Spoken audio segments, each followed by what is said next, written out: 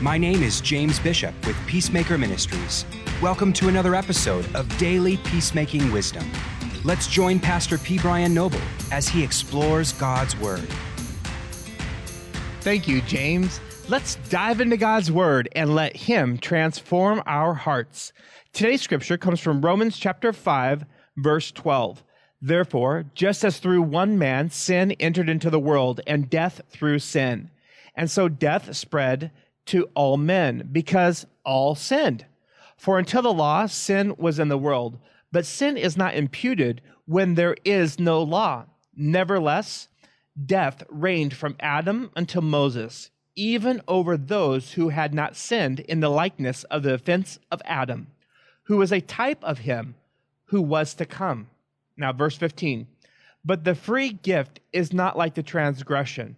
For if by the transgression of the one, the many died, much more did the grace of God and the gift by the grace of the one man, Jesus Christ, abound to many. Let's pray.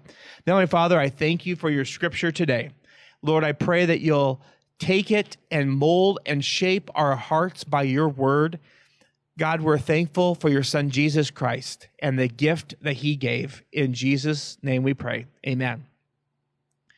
Now, like much of Paul's writings, it really takes the study of the whole book to understand one portion of Scripture. However, today we're going to focus on Romans chapter 5, verse 15. It says this, but the free gift is not like the transgression. What free gift is he talking about there? It's the gift of salvation. It's the gift of Jesus Christ. And we need to understand one thing about this. Salvation is a gift from God. It's not earned, it's not worked up to, it's not achieved, it's simply a gift that God wants to give to all of us. For by it, the transgression of the one, the many died. See, Adam's sin spread to all of mankind because why? It was born into our DNA, the fallenness of Adam. He says this, how much more did the grace of God and the gift by the grace of the one man, Jesus Christ, abound to many? Today is a day where we can understand that God's grace is the gift that he gives us. You may be thinking, how does this apply to our conflicts? How does this apply to my life? I want you to know something very clearly today, that no matter what you're going through, Jesus Christ is your answer. The grace that comes through him and by him will be the grace that will restore that broken relationship today. Because if you try to give grace or mercy in your own strength or your own might, it will never last. But a grace that is given to others today, based upon the grace that has been received through your Savior, is an everlasting grace.